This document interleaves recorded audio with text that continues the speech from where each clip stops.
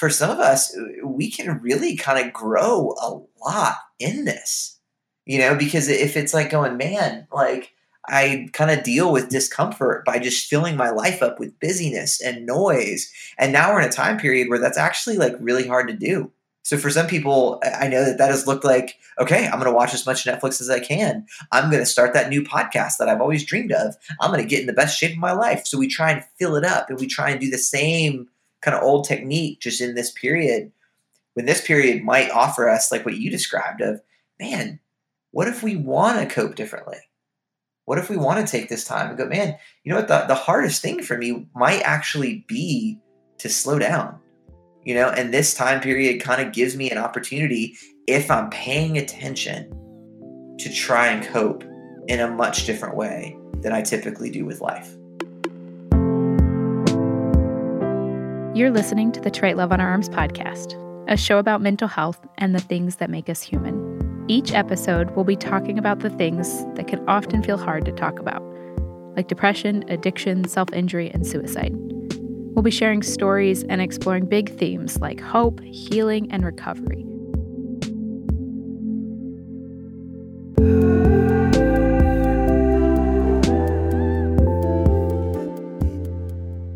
Hey everybody, this is Chad Moses. I'm Twiloha's Director of Outreach and Experience.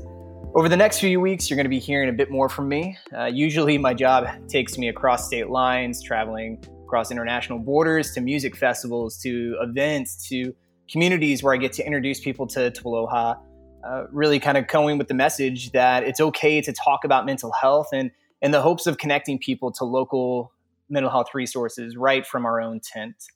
But due to the ever-changing state of the world, like so many of you, I'm finding myself spending way more time at home than usual. Nevertheless, conversations about hard things, about hopeful things, and about the things that make us human will not be canceled. We hope you'll tune in as we release new special episodes during this time. And today, we have a special guest. His name is Aaron Moore. Aaron has been a friend of Twiloha since before there was even an organization, since before this was a movement. He's a licensed mental health counselor practicing in Orlando, Florida, and I consider him a friend. Aaron, good to hear from you, man. How you doing? How's the family doing right now? I consider you a good friend as well, my friend. No, man, we are doing okay. We're doing all right. I'm sitting here in Orlando, and we have been working. Many of y'all know my wife, Michelle, as well. Like Chad said, we've been working with Trite Love on Our Arms since really since the beginning. And this crew has been dear friends of ours. And so, but we've been working. We've been able to still see clients thanks to the wonders of technology. So Michelle's a counselor as well. So we've been working pretty much full time and doing that and figuring out how to teach second grade to our twin second graders who are home now every day, all day. Two second graders at the same time. Two second graders at the same time, man. So it's like a thing.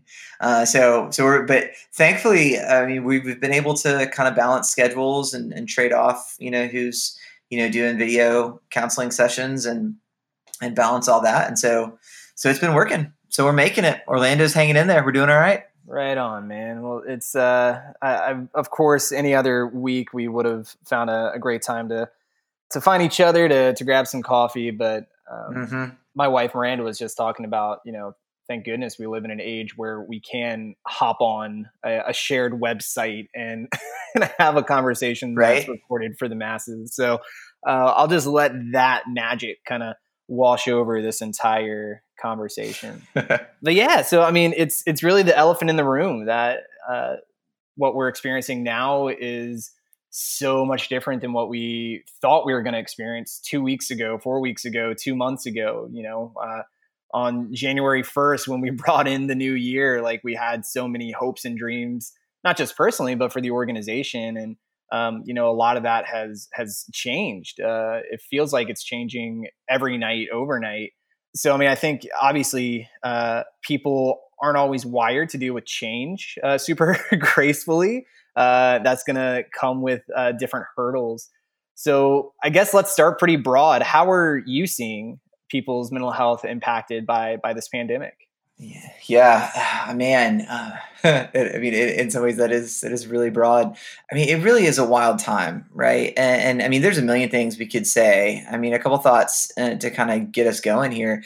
I think most of us by this point, I mean, we're recording this. I think today's the 14th, so we're a few weeks into this at this point. And I think because we're a few weeks into it, we're a few weeks into the news cycle of it, and we're also a few weeks into kind of the processing of it. And then because of that, as people have been processing it, they've also been, kind of sharing those thoughts. And so I think many of us now have probably seen the mainstream media stories about, is the quarantine and coronavirus and contributing to negative mental health? Is it contributing to anxiety? Is it contributing to depression? And I think obviously, I mean, most of us would say, well, yes, of course. I mean, I think the thing is, we don't take something that is this kind of upending to our normal life, meaning, I mean, it flips kind of our normal everyday upside down in many ways. We don't walk through this and have it not create some significant disruption, kind of in our life. And for some of us, if we've struggled with kind of anxiety or depression, things like that in the past, you'd go through a period like this. And there's going to be a good possibility that some of those things might resurface or they might get stronger. Some of those struggles, we've spent a lot of time talking about. This has been something that's been really heavy for the addiction community, especially the recovery community. That one of the pillars of the recovery community is actually face-to-face time with other people in recovery. And we've all just been put into a whole period where we're told not to really be face to face with anybody. So really, I mean, a way to think of it is the things in which, we kind of build our days around, and for some people that might be going to AA meetings. For some of us, it's just going to the office. For some of us, it's just going to class. For some of us, it's just hanging out with friends. Those are the things that have been kind of like the main steady, pieces of our day and of our life. And those have been stripped away. Those have been the things that have actually been, kind of taken from us. And I was actually on a call earlier today, and a friend of mine, he said, the thing is, he said, it's not even that we can't really connect with people. It's that we're actually being told to keep distance. I was just thinking as you were, kind of going through that, just kind of what does therapy look like in the everyday days? What does therapy look like in the mundane? And just realizing how much a simple act of saying good morning to someone that you expect to see daily, that is therapy in and of itself. That's something that keeps you grounded. That's something that kind of wakes you up from, just from slumber, whether that's literally waking up and starting your day, or whether that's just kind of getting out of, I don't know, just kind of a cycle of numbness for some people. I remember, kind of walking through my own depressive episodes. Sometimes a good morning was the thing that, the hope of hearing a good morning was the thing that got me out of bed that day, was just hoping to be noticed. So yeah, man, like it sounds so simple, but that is so profound. Well, and those are the things those little pieces are the pieces that kind of order our days, and I think, I mean, we're doing a pretty good job, I think, in society as we process this. There's some wonderful articles and resources. You guys have done a great job at putting stuff out there. There's some wonderful stuff that just speaks to, hey, this is really disruptive, and especially when we're talking about emotions that surround, the coronavirus. Like we talk about just the fear of it, and for some of us, that fear is more present than it is for others. For any of our friends that live in New York City, that fear became very visceral and present for them much faster than it did for many of us. Right. And I actually, I know some people personally that have, coronavirus, but I was on a call earlier today with a friend who said, I still don't know anyone who has it. It still doesn't feel real. I'm just in my house all the time, and I think that's one thing that's just it's really confusing in some ways about all of this, because as we kind of process through it, nobody's kind of living necessarily the same experience as somebody else. Yeah. And so one of the phrases that you've heard, kind of talked about this time is that, our friend Nico that works with us, she used the phrase the other day, we think of it as collective trauma. right? That we're going through a societal collective trauma, meaning that we're all going through something that is extremely disruptive to the normal flow of our life, and it activates our entire self, our nervous system, our emotional self, our cognitive self, and it flips a lot of stuff upside down. And one of the things that, this is a big topic and we're barely touching the surface, but one of the things about trauma is when we walk through trauma, we naturally, or well, not naturally, but one of the ways in which we find healing is through connecting with other people. And we're walking through this very strange time of collective trauma where we are actually really struggling to connect to people. So let's lean into that for a second. So like you said, this is unique in that like the sense of isolation is virtually mandated. So what are some of the unique challenges or dangers that you think we all kind of face collectively, or maybe even individually, as we attempt to cope with this super unique combination of anxiety and isolation? Some things that come to mind are, checking out or finding ways to numb yourself, self-medicating. Maybe it's sinking into the news feed. I guess from your perspective, what are some of the kind of red flags that we should be aware of? What are those challenges? I actually feel like the majority of people I've talked to have actually underestimated the emotional toll that this is taking on them. Some people are not. Some people are very aware. But for most of us, I think we're actually kind of unaware of how and maybe just to the degree to which we are being affected here emotionally. Because you go through something, whether you want to call it trauma or not, right? You go through something that's extremely disruptive, extremely painful, right? And when you go through it, you're naturally affected. But if I go through something that is traumatic, if I get, for lack of a better term, if I get chased by a tiger, because everybody talks about tigers now. I mean, we're in the age of, you're totally not even going to go there, but it is very, very topical. But if I get chased by a tiger, right, my whole nervous system is going to kick in. My fight or flight response is going to kick in. I'm going to get amped up. All these things are going to happen. And I am not going to be under any confusion as to why I feel the way I feel. Nobody who's just been chased by a tiger goes, oh my gosh, why is my heart beating so fast? Nobody who's just been chased by a tiger goes, oh my gosh, why am I sweating? I don't understand. My point is, visible, present threats are much clearer than what we're experiencing right now. And so one of the things that I keep finding coming up in my conversations with people is just this realization of like, man, this is so disruptive to everything about us. People are kind of saying, man, I don't know why I feel nervous all the time. Well, maybe I'm nervous all the time because I'm watching, news and I'm reading social media all day long and I'm taking in information that tells me that I'm in danger and I have no way to actually work out any of that energy or work out any of that stress or work out any of that tension. And it kind of messes with our head. Like, because when you look around and you're like, I don't know why I'm tired. All I did was watch Netflix all day. But we're not built to just watch Netflix all day. And especially when we're going through something that strikes fear in us, like we have to actually work that energy out. We have to talk about it with people. We have to process it. And I think for most people, we're not seeing the degree to which this stuff has kind of built up and is taking an emotional toll. And when we're not, you gave some great examples, man, that when we're not aware of how we're being affected, we're much more likely to just fall into some negative coping. When I don't realize that this really is striking some fear in me, or I don't realize that, hey, without going to school or without going to work, or without seeing people, I kind of feel a little lost. I feel aimless. I feel ineffective. If I don't realize those things, I'm way more likely to just kind of stumble into ways to self-medicate that discomfort.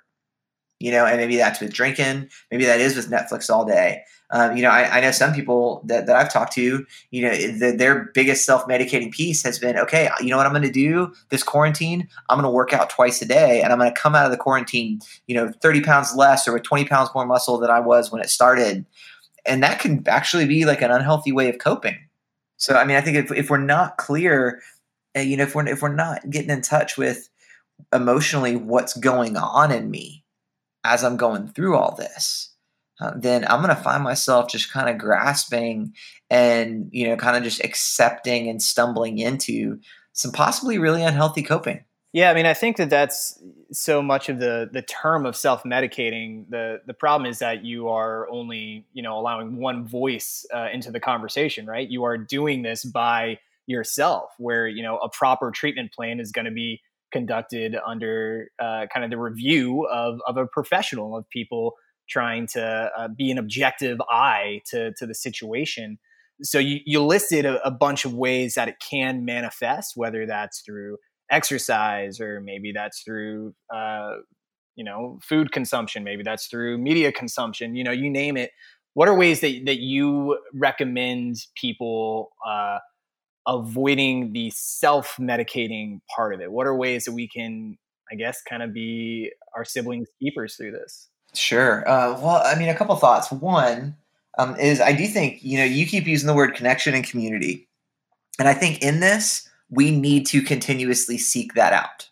I think we have to continuously seek that out.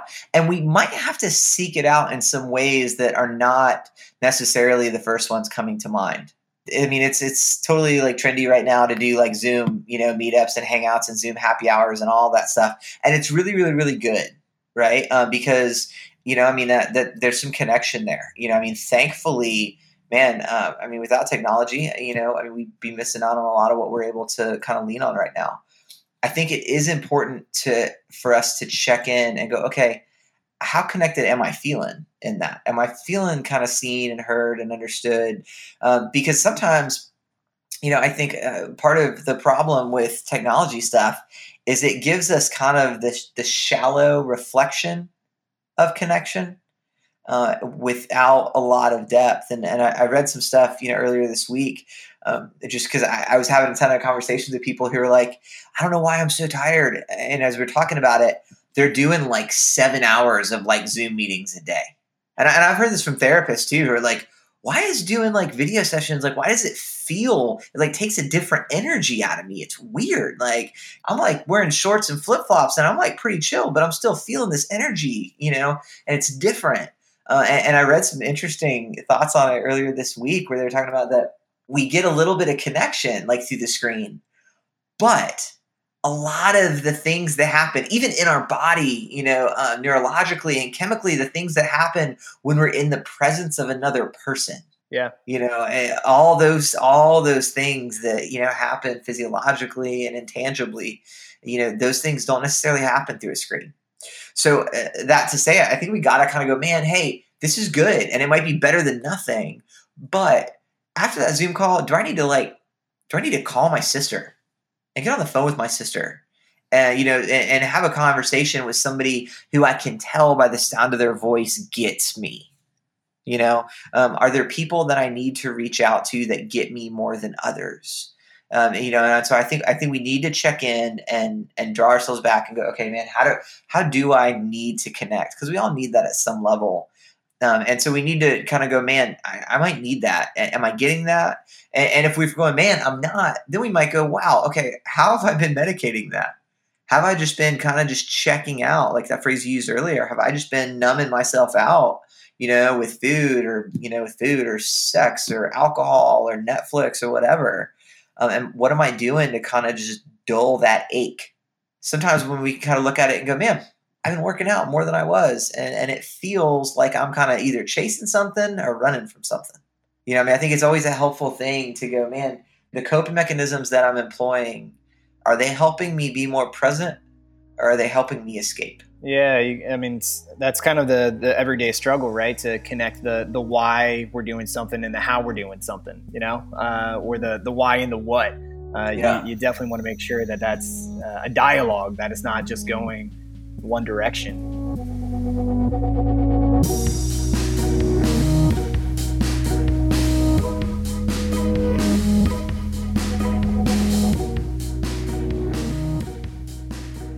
It's hard sometimes to, okay, what's the feeling underneath this? That might be difficult for us. We can go, hey, am I struggling to feel grounded and present? Am I just checking out? Am I using these things to kind of check out from what I'm feeling? Or when I do these things, do they actually help me be more present? Like if I go on a long run, am I a better husband and dad and friend and roommate when I get back? Or when I get back, am I still checked out and moving on to the next thing? And so I think those are some of the questions that we can kind of ask. And honestly, the other piece is if we're kind of connecting with people and we have some good relationships with some people, especially if you are quarantining with someone, they might have a pretty good radar on if you're checked out or if you're pretty present.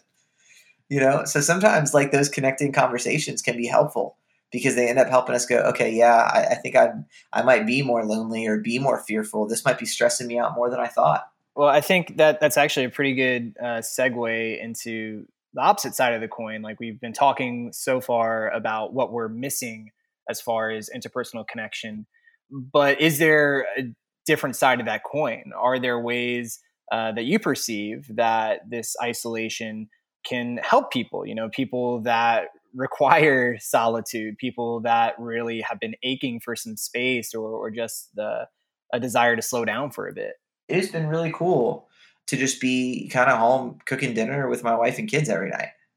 I think especially I realized this first couple weeks, I was like, man, we're just sitting in the front yard a lot in the evening. And it helped that it was like beautiful weather outside and Florida was freaking kicking ass this time of year.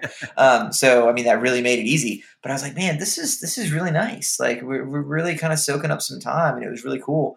I think the catch is, everything in it kind of, can bring some good stuff and it can also bring some difficulty. I think the more kind of present we can be with ourselves, the more we can recognize the things that this like time period kind of can show us. I mean, this might be taking this question a little sideways, but it's been on my mind. Like one thing, this phrase that I kept seeing the past few weeks, everybody's like, oh man, these are unprecedented times. These are unprecedented times. Nobody's ever been through anything like this before. And I'm like, yes, completely. I get it. Like I've never been quarantined with the rest of the world before. Like although like this is my favorite Orlando traffic season ever. Like I was like, man, I was like, Orlando's not bad. But we're in it, right? But here's the thing. I really feel like, well, as much as these times are unprecedented, the ways that we're coping with it are not. Yeah. Like most of us, like what you do is what you do. Like how you cope with the pain of life and the difficulty of being you is what you do. Just now, we have been put in a time period where there are no buffers. So what we do to cope for most of us has now like kind of like been put on blast.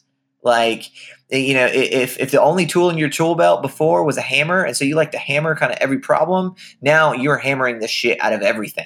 Does that make sense? I mean, I feel like that's a big thing because we go, man, I don't know what's going on with me. Well, for many of us, what we're doing with this is just an extreme version of what we've done with problems and difficult seasons in the past. So a cool thing this time period can do is it kind of highlights a little bit of like our stuff, and it highlights a little bit of how we deal with pain and how we deal with discomfort. And so I just think it does kind of offer like you're kind of asking about what are the good things that can come out of this. For some of us, we can really kind of grow a lot in this, because if it's like going, man, like I kind of deal with discomfort by just filling my life up with busyness and noise. And now we're in a time period where that's actually like really hard to do. So for some people, I know that has looked like, okay, I'm going to watch as much Netflix as I can. I'm going to start that new podcast that I've always dreamed of. I'm going to get in the best shape of my life. So we try and fill it up and we try and do the same kind of old technique just in this period, when this period might offer us like what you described of, man, what if we want to cope differently? What if we want to take this time and go, man, you know what? The hardest thing for me might actually be to slow down, and this time period kind of gives me an opportunity if I'm paying attention to try and cope in a much different way than I typically do with life. Yeah, well, let's continue riding that train a little bit further. Those were some really incredible perspectives. As we begin this journey, if we lean into this isolation as a gift, if that's possible, to kind of self-analyze a little bit, to kind of keep track of our patterns and see what our norms are. then what are some ways that we can understand, I guess, what's an appropriate response to anxiety or to change versus, potentially long-term problems that could just be taking root, or maybe they've always been there and this is now just kind of the opportunity where there's, like you said, less of a buffer. So I guess the question is, for people that are experiencing anxiety, what are some ways that we can, I guess, set up some proper guardrails to make sure that the ways we're coping are healthy and that they don't turn into potentially long-term risk factors? One way we can put it, if we want to start very microscopic, is we have been told by cartoons and by talking heads to wash your hands. These are memes. We have celebrities telling us different methods to wash our hands. Washing your hands and personal hygiene, those are good things.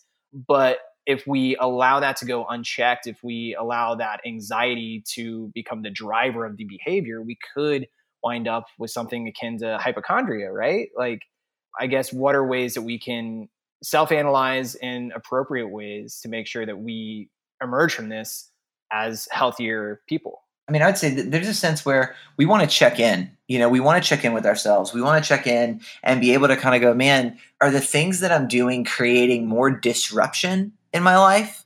And there's a big difference. I mean, probably a better word would be, are the things that I'm doing to cope with this time period, are they creating more dysfunction? And inconvenience is different than dysfunction. And an example is, personally, oh my gosh, I'm so sick of being told to wash my hands. I am washing my hands, everyone, just so we're clear.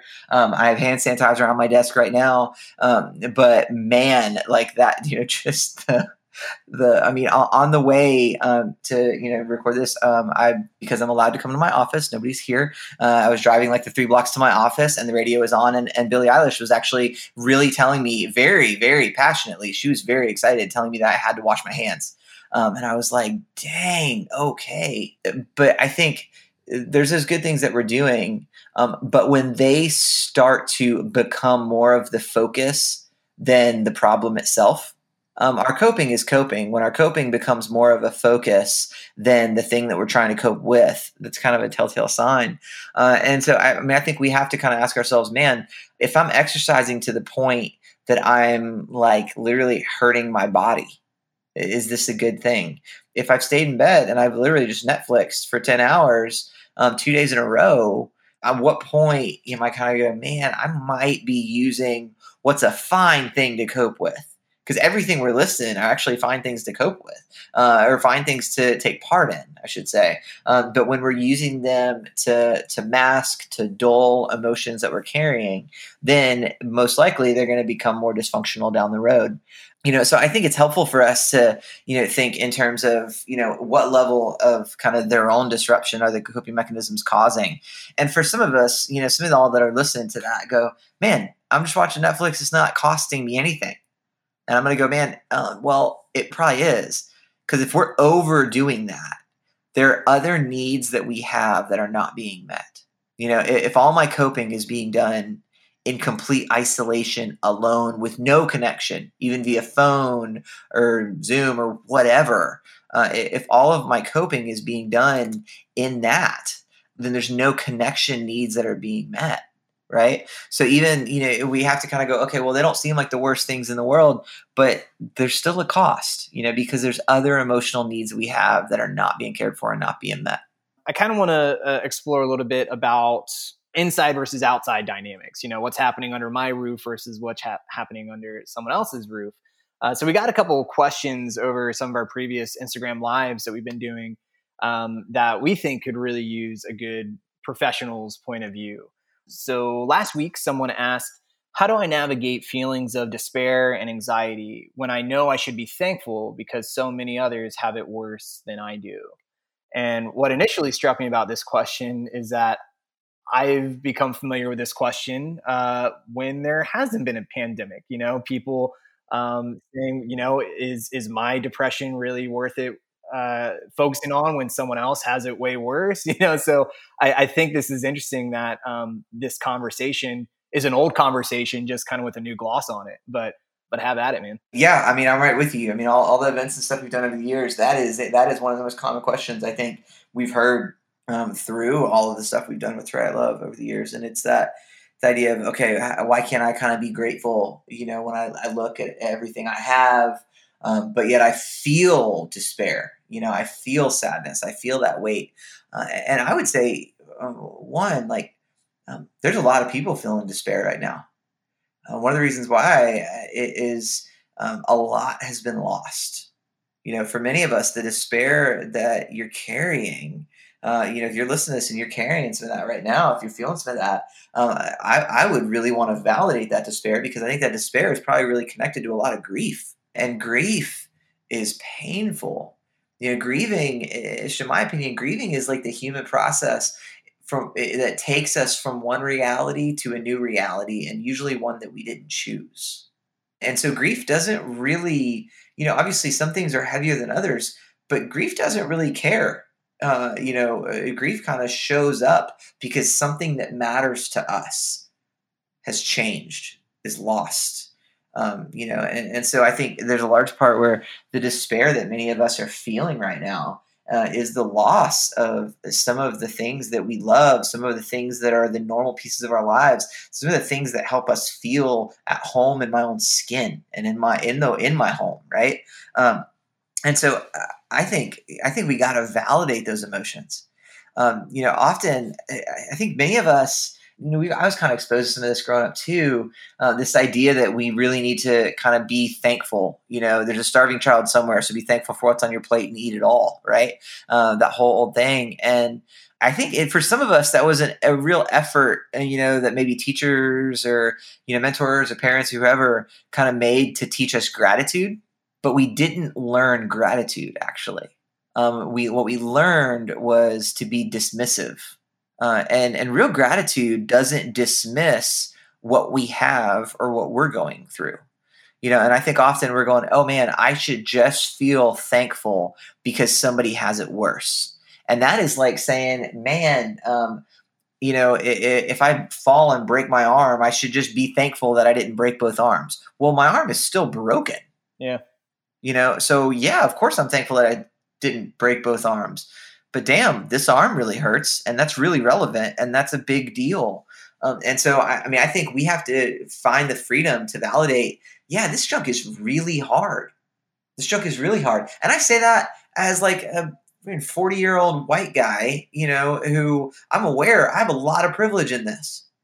And I'm going to soapbox for 10 seconds, so just let me do it. There's a thing where, the whole phrase is one of the articles that's making its way around now, is all about, just calls this time the great pause, and I'm like, dang it, dude. Like, I know a lot of people that this is not a pause. They are working their butts off right now. And if they're not working, it is super stressful because they're not working. And so don't buy into that because, because you got some privilege going your way, because you got some good things happening. That does not save you from grief. That does not save you from despair. That just might mean there might be a little bit more in a bank account, whatever. But we can be thankful and grieving and in despair at the exact same time. Despair does not mean we're not thankful, does not mean we're not showing gratitude. We can show gratitude and have a ton of thankfulness for the things that we have and the things we've been given, and still give ourselves the freedom and the self-compassion to honor the pain that we're in. They don't go against each other. Dude, I love that so much. Just, kind of taking the time to acknowledge, feelings aren't good or bad, right? Totally. The feeling is what it is, and it's worth acknowledging what it is, how severe it is, and when it's happening. Otherwise, like you said, it turns into just being dismissive of it. Like, no one likes to be ignored, and I'd say that probably our own emotions are the same way. No emotion deserves to be ignored. Well, and I think you got a great point, man, in just the language that you're using of, compassion, right? That there's a sense where, I think one of the things that's coming out of this time for many of us is a lot of hyper judgmentalism on ourselves. A lot. And for many of us, like that's kind of a thing that may be something that you just tend to struggle with or tend to do, to be hard on yourself or kind of judgmental of yourself. And so in this time, I think that kind of gets put on blast a little bit. We do it even more. It's like, man, I shouldn't be feeling this. I should be doing this. I should be, whatever. And that kind of judgment about a feeling, that kind of judgment about an emotion that we experience is the opposite of helpful. And it's the opposite of compassionate. We can choose how we respond to emotions when they come up. I can't make grief not hurt, but I can choose to share that grief with people around me. I can choose to honor it. I can choose to respect it. I can choose to give myself the freedom to feel and then choose to deal with that in healthy ways. So we have some say in that. But when we're meeting these like feelings and things we're going through with that amount of like judgment and self-critique, it really is just really hurtful to ourselves. And it doesn't get us to any kind of a healthier place to be able to find healthy ways to cope. It usually just ends up us kind of shaming ourselves. You mentioned earlier that, grief is a response to something that we didn't choose. And I'd say for depression and anxiety, that kind of works on similar loops. You can't always put a finger on where that anxiety or sense of depression came from. These are sensations that you did not choose. What are some things that we can choose? What are some practical tools or things that we can do right now? If I'm listening to this podcast and I'm feeling overwhelmed, or I'm feeling over grieved, or I'm feeling over anxious, what are some practical things we can do to walk through those sensations and feelings? What we said earlier, when we think in terms of connection and community, I think finding some people that can hear what we're experiencing, finding whether that's friends, whether that's family, whether that is an online, recovery meeting, whatever, finding some people that want to hear what our experience is in this time. Right? Regardless of the medium that you find them in. If you got to find them on freaking Xbox, do it. Like, find some people that you can be curious about their experience and they can be curious about yours. Because we need to feel seen and heard in this. Even if it's not as seen and as heard as we would really long for, we need something. So I think that's a big piece because that kind of piece of community, especially when we think in terms of trauma and collective trauma, we heal in community because community helps me actually like identify my sense of self, helps me actually, it reflects back to me my experience so that I can understand it better and I can understand the place in the story and the narrative that I'm living. And so I think we need to offer that to some others, and we can actually ask them to offer that to us. Beyond that, go into like a more personal place. I do think asking questions of like, how are you physically taking care of yourself while you walk through this? That's important. That is really important. And right now there are some people who are going to be listening to this who are just like, oh dude, kicking ass at that, taking care of myself really well. Worked out 3 hours today. And I'm like, okay, cool. I get it. And Chad, I know you have been running probably more than you typically run. You don't know this yet, but I'm a runner now. For some of us, if I've struggled with using exercise as an unhealthy coping mechanism, some of us might be overdoing it right now. If you struggle with an eating disorder, that may be showing up. If you struggle with body image and like food restriction stuff, that may be showing up. So when we think about how am I caring for myself well, we need to go, okay, is this helping me? Could I be overdoing it? Could I be underdoing it? What does that look like for me? What was my tendency before all this started happening? And what am I doing right now? And so, I think for some of us, we've channeled this energy into, okay, I'm going to walk out of the quarantine, way more fit. And some of that can be good, but we need to go, man, am I loving myself and the body that I'm in, or am I punishing it? Am I trying to punish discomfort out of myself? Am I trying to, almost like kind of just, squash that anxiety as hard as I can? Or am I trying to love my body well? And so I'm a big fan of breath work. If you've never gotten into breath work, now is a wonderful time to get into breath work. If you've never gotten into mindfulness or meditation, now is a phenomenal time to get into mindfulness and meditation. And if you've never gotten into yoga, please let me invite you. Now is the time to get into yoga. In the past 3 weeks, we have been ushered into the golden age of online content.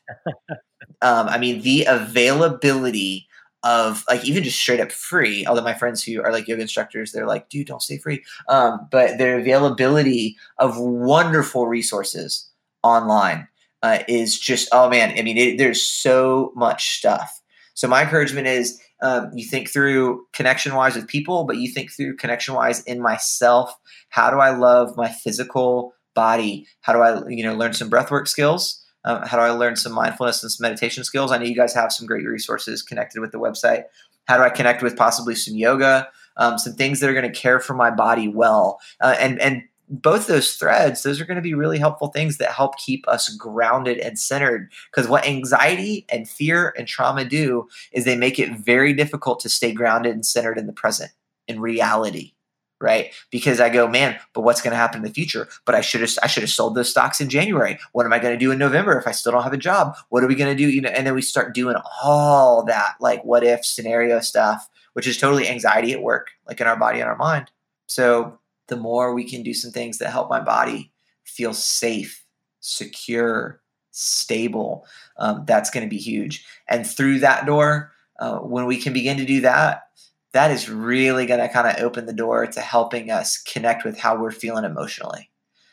So we get to kind of address like our social self, we get to address like my physical self, and that's going to help me then go way deeper into understanding my emotional self. Yeah. And I think that may be, at least in my mind, on this 14th of April, 2020, kind of the silver lining to this is that the lessons that we learn through this are going to be lessons worth sharing as well. And if you are coming from a social circle or maybe even a family unit that isn't super open about talking about how you're doing, if they're not really open to real talk, odds are they still do need people to show up for them. They still need an outlet. They just don't know how to ask for it. So I think this is a great time to start fostering some and cultivating some habits that can really allow us to be good role models for our coworkers, for our schoolmates and classmates, for our family, that we can, and this is something else that we, Aaron, you and I have seen on the road, completely independent from the pandemic.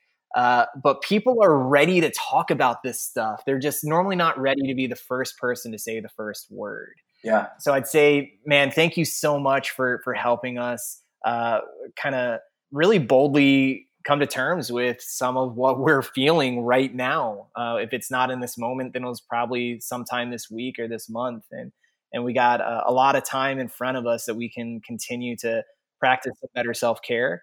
Man, I love you and I miss you, and I can't wait to high five or hug or grab some coffee, hopefully in the near future. Yeah, man. Is there anything that you'd like to add?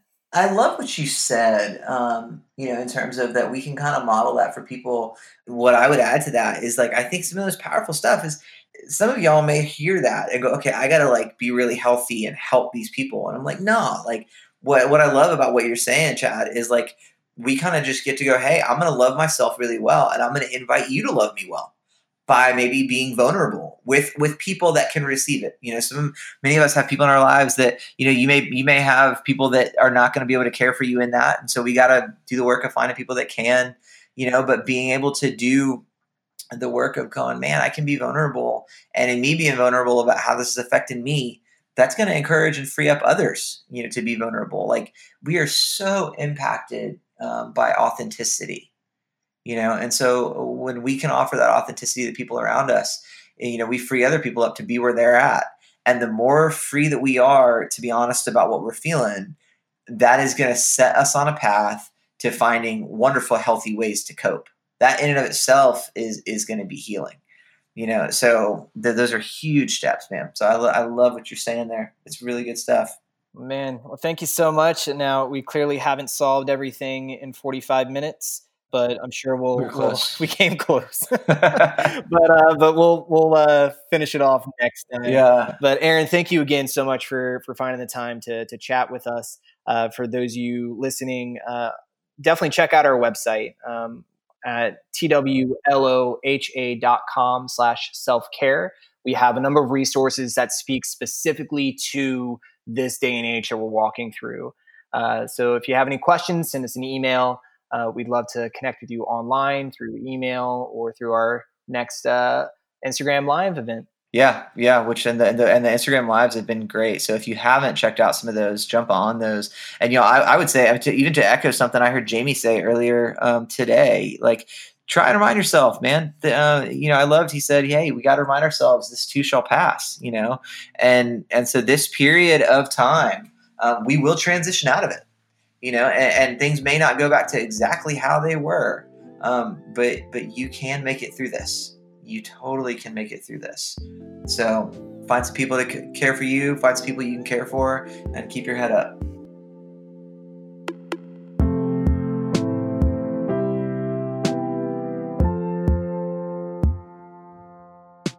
We hope each episode is a reminder that your story is important. You matter, and you're not alone. We understand that so many of you listening might be struggling or know someone who is struggling with the issues that we've been talking about. We believe that help exists. Part of our mission is to connect people to the help they need and deserve. You can find local mental health resources on our website, twloha.com. That's TWLOHA.com. Click the Find Help at the top of the page. Or, if you need to talk to someone right now, you can always connect with our friends at Crisis Text Line. You simply text the word TWLOHA, that's TWLOHA, to 741-741, and you'll be connected to a trained crisis counselor. It's free, confidential, and available 24/7. And if you've enjoyed this episode and you want to hear more, we really hope you'll subscribe on iTunes or wherever you get your podcast. And if you can do us a favor, we'd really like for you to write us a review. It'll help more people find this podcast and the mission of TWLOHA. If you have any feedback or questions, please send us an email to podcast@twloha.com.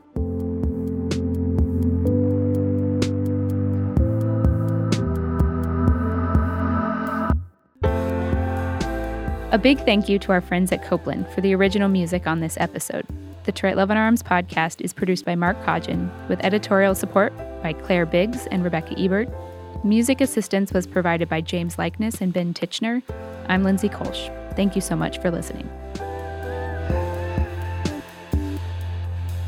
To Write Love on Our Arms is a nonprofit movement dedicated to presenting hope and finding help for people struggling with depression, addiction, self-injury, and suicide. TWLOHA exists to encourage, inform, inspire, and also to invest directly into treatment and recovery. You can find more information about To Write Love on Our Arms at twloha.com.